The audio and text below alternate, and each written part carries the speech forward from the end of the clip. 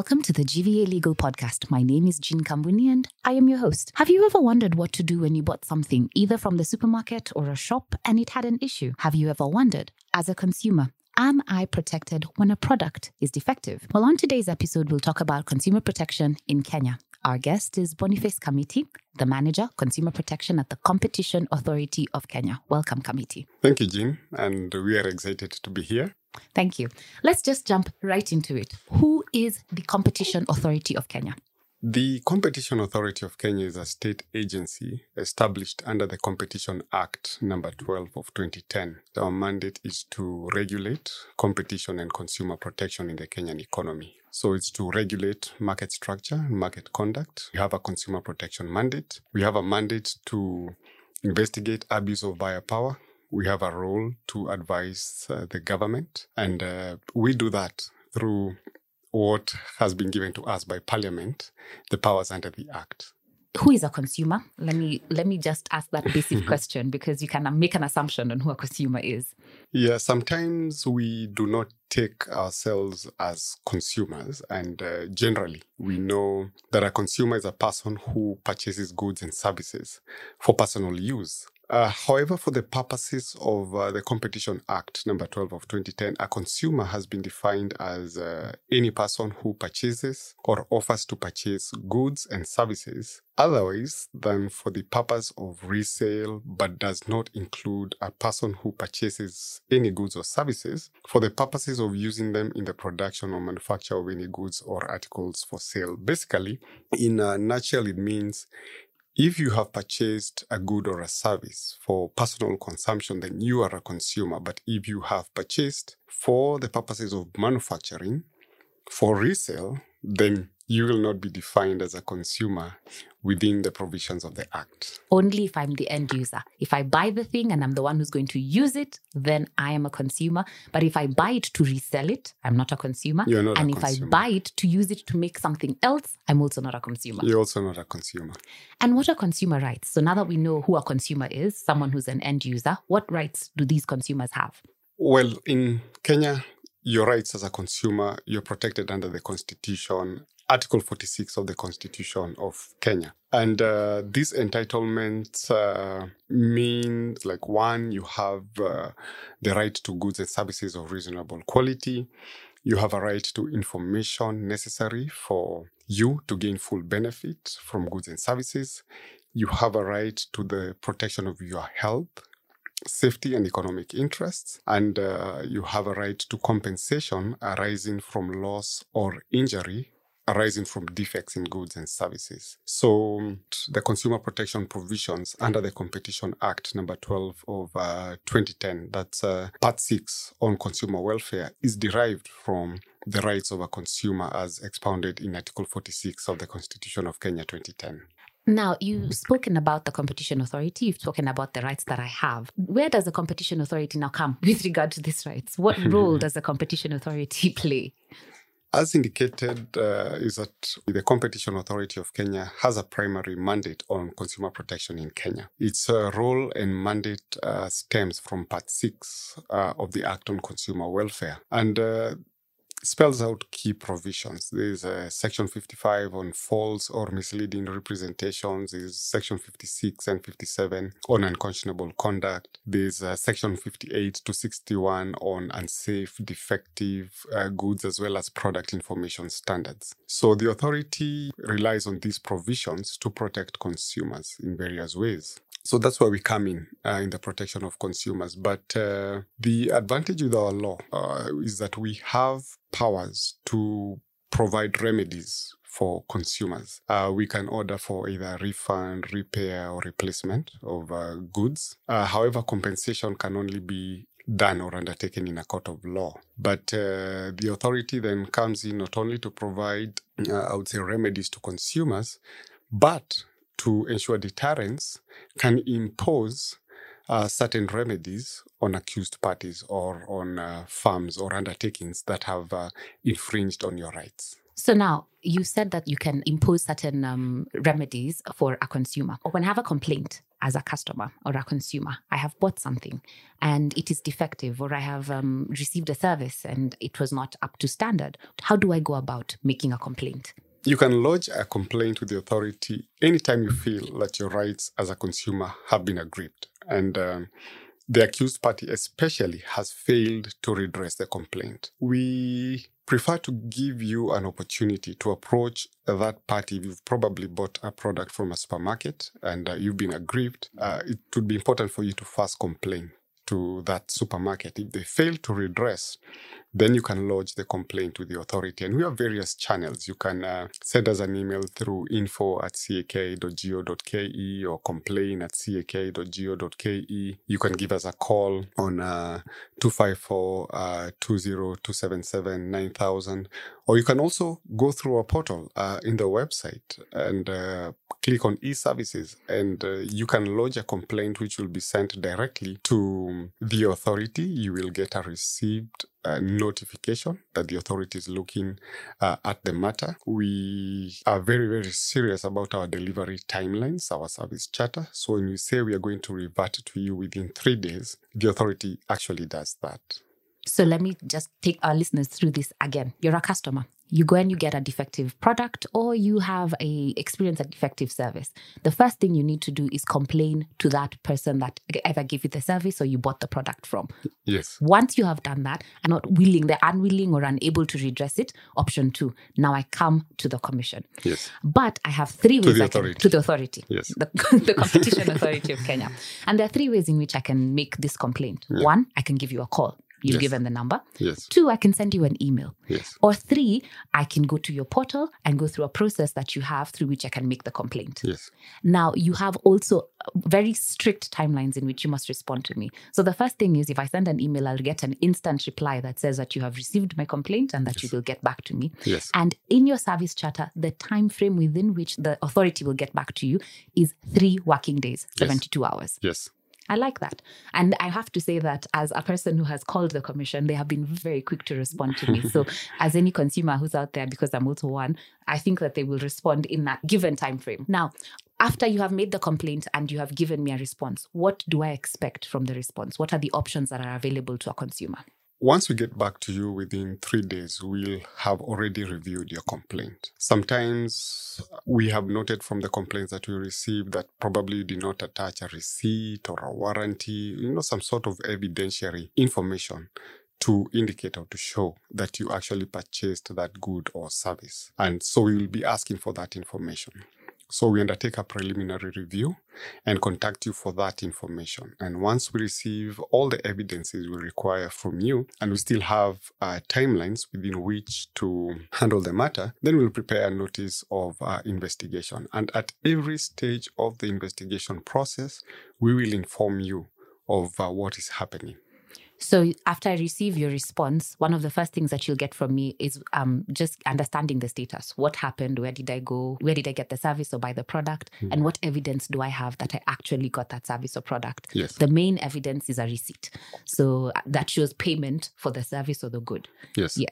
Then now you will begin an investigation. And at each point, you will keep me informed or abreast of all of the activities that have happened and any outcomes that you have found. Yes. Now, at which point do you get to the supplier of the good or the service? We get to the supplier of the good or service through writing a notice of investigation. And we really adhere to the Fair Administrative Action Act because the notice of investigation basically gives a background of the complaint that we have received, what the consumer is alleging to have happened, and give the opportunity to the supplier to revert to the authority within a certain timeline to give us a status of what happened. So what we see in most circumstances, and we know consumers want their matters to be resolved as quick as possible. We have seen instances where suppliers get back to us and they say, oh, this was the situation. However, we got back to the consumer and resolved the matter. And we accept that.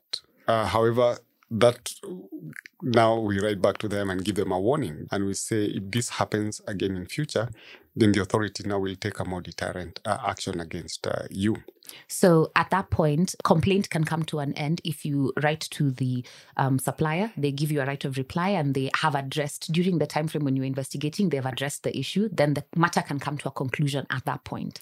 It can come to a conclusion at that point. However, if we see that it is a matter that is really widespread in terms of locations, in terms of counties, in terms of the number of consumers, then would take a more probably wide, broad investigation action against not only that supplier, but probably in the sector.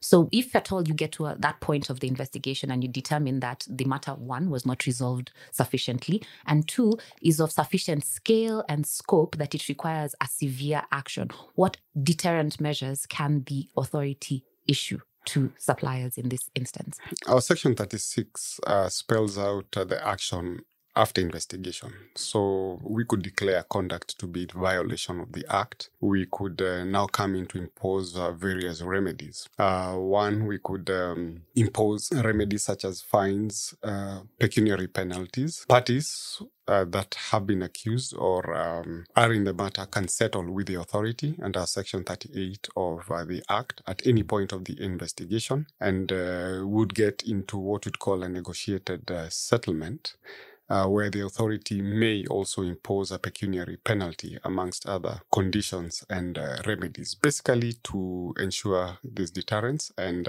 consumers are protected.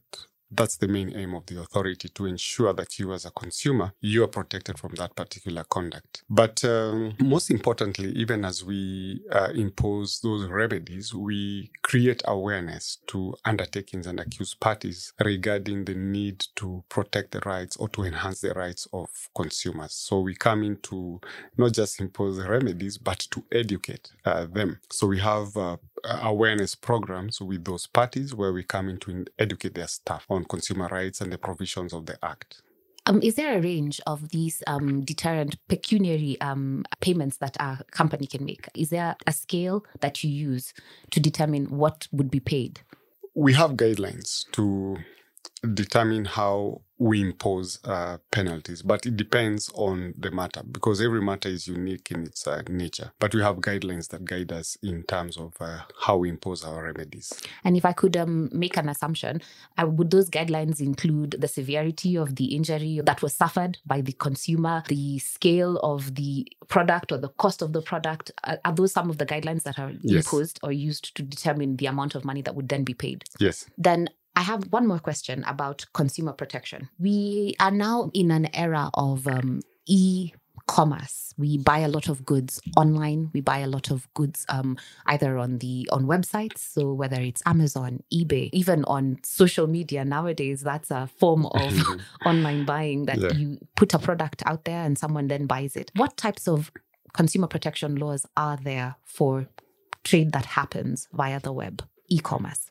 One thing I would like to assure the consumers listening into this podcast is that the consumer welfare provisions of the Competition Act number 12 of 2010 are more than adequate to handle complaints when you have purchased something online. And in Kenya, we have seen really great progress in terms of great steps taken to formulate law and policy to protect consumers, the online consumer. We've seen the Data Protection Act of 2019. Most recently, we saw the Central Bank Amendment Act of 2021, which regulates digital lenders. So we have the laws that are more than adequate. However, we've seen one or two gaps in the sense that consumers are now purchasing through the social media, WhatsApp, Facebook, Instagram. Yeah.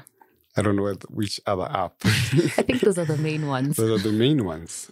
Consumers are increasingly purchasing through those apps and not just e-commerce platforms that we are aware of. And there are challenges regarding the locations of some of these businesses. We don't know where they are. So you may purchase something online through Facebook or Instagram, and you'll be assured of delivery. But once it reaches to you, probably what you bought is not what you had ordered or seen in that particular page. So there are those gaps regarding those specific businesses that are selling through social media. I think another gap would be, now that we have businesses that are purely online, that you now have to protect consumers from courier companies. So sometimes the supplier may be valid and the consumer may want the good, and the good is actually valid. But somewhere in between, now that you must pass it on to a courier that will deliver it from the supplier to the consumer, there may now need to be regulations that talk about the protection of consumers from those middlemen, the courier companies that then now deliver the goods. True. And you have spoken about something. I think it may be an online issue right now, but it may also be a physical issue with other goods and services.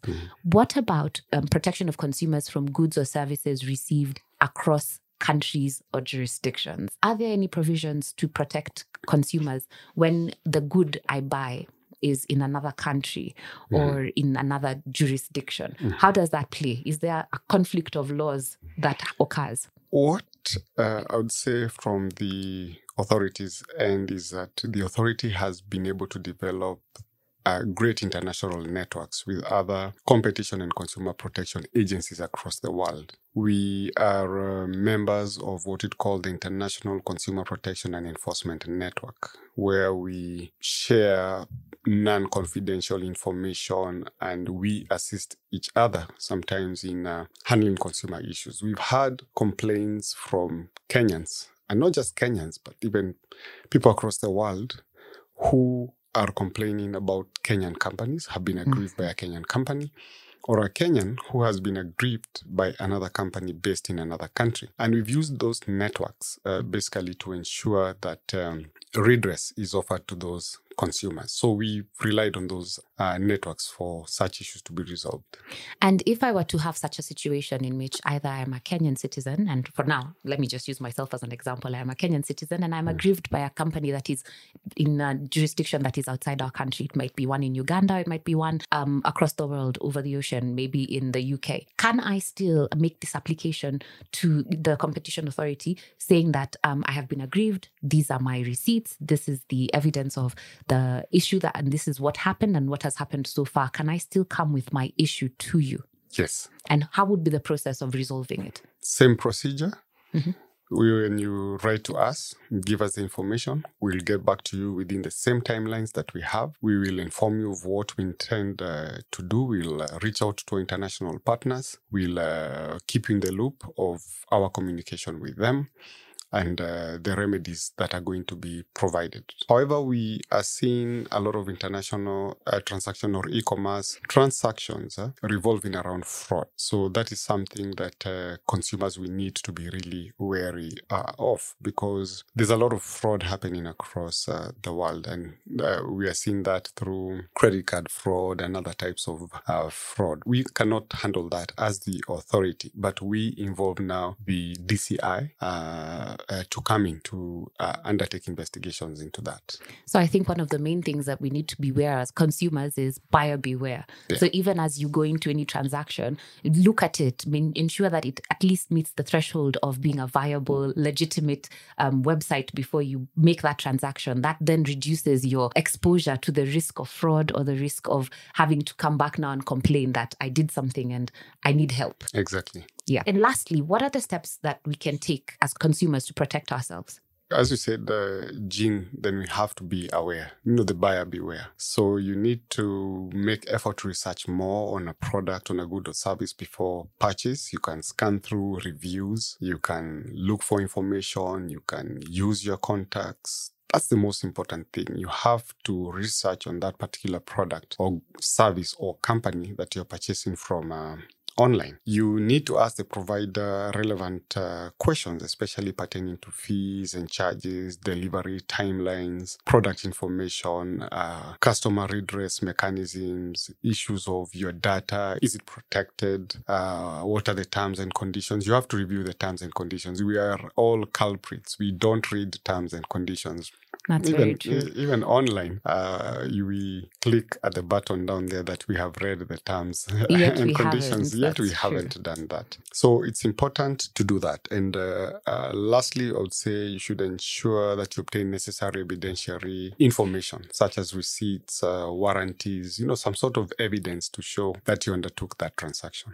And it's true, actually. Many people walk away without a receipt. And that's a very valid evidentiary thing that shows that the transaction you're claiming actually happened. Very And true. warranties also protect you. So in case there's a defect in the good or the service, you can fix it without having to complain to anyone, and they will be bound by their own warranty to make the necessary changes based on the terms and conditions they've specified therein. So I think that the end of the matter is that prevention is better than cure. So be a vigilant consumer as opposed to a complaining consumer. True. And that brings us to the end of this episode. I'd like to thank my guest, Mr. Boniface Kamiti, the Manager Consumer Protection at the Competition Authority of Kenya. Thank you so much for your excellent insights and your go-to information on how to protect myself as a consumer. And thank you, Jean, for inviting the authority. And we're excited and we look forward to another episode if you're invited to attend. Thank you. We will definitely invite you again and speak a lot about e-customer protection. I think that's where we're moving as consumers, and we'd really like to know how we can be protected and what gaps there are in the law and how we can make those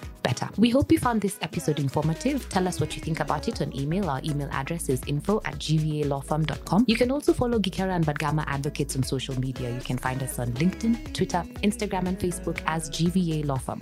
Thank you again for joining us on the GVA Legal Podcast.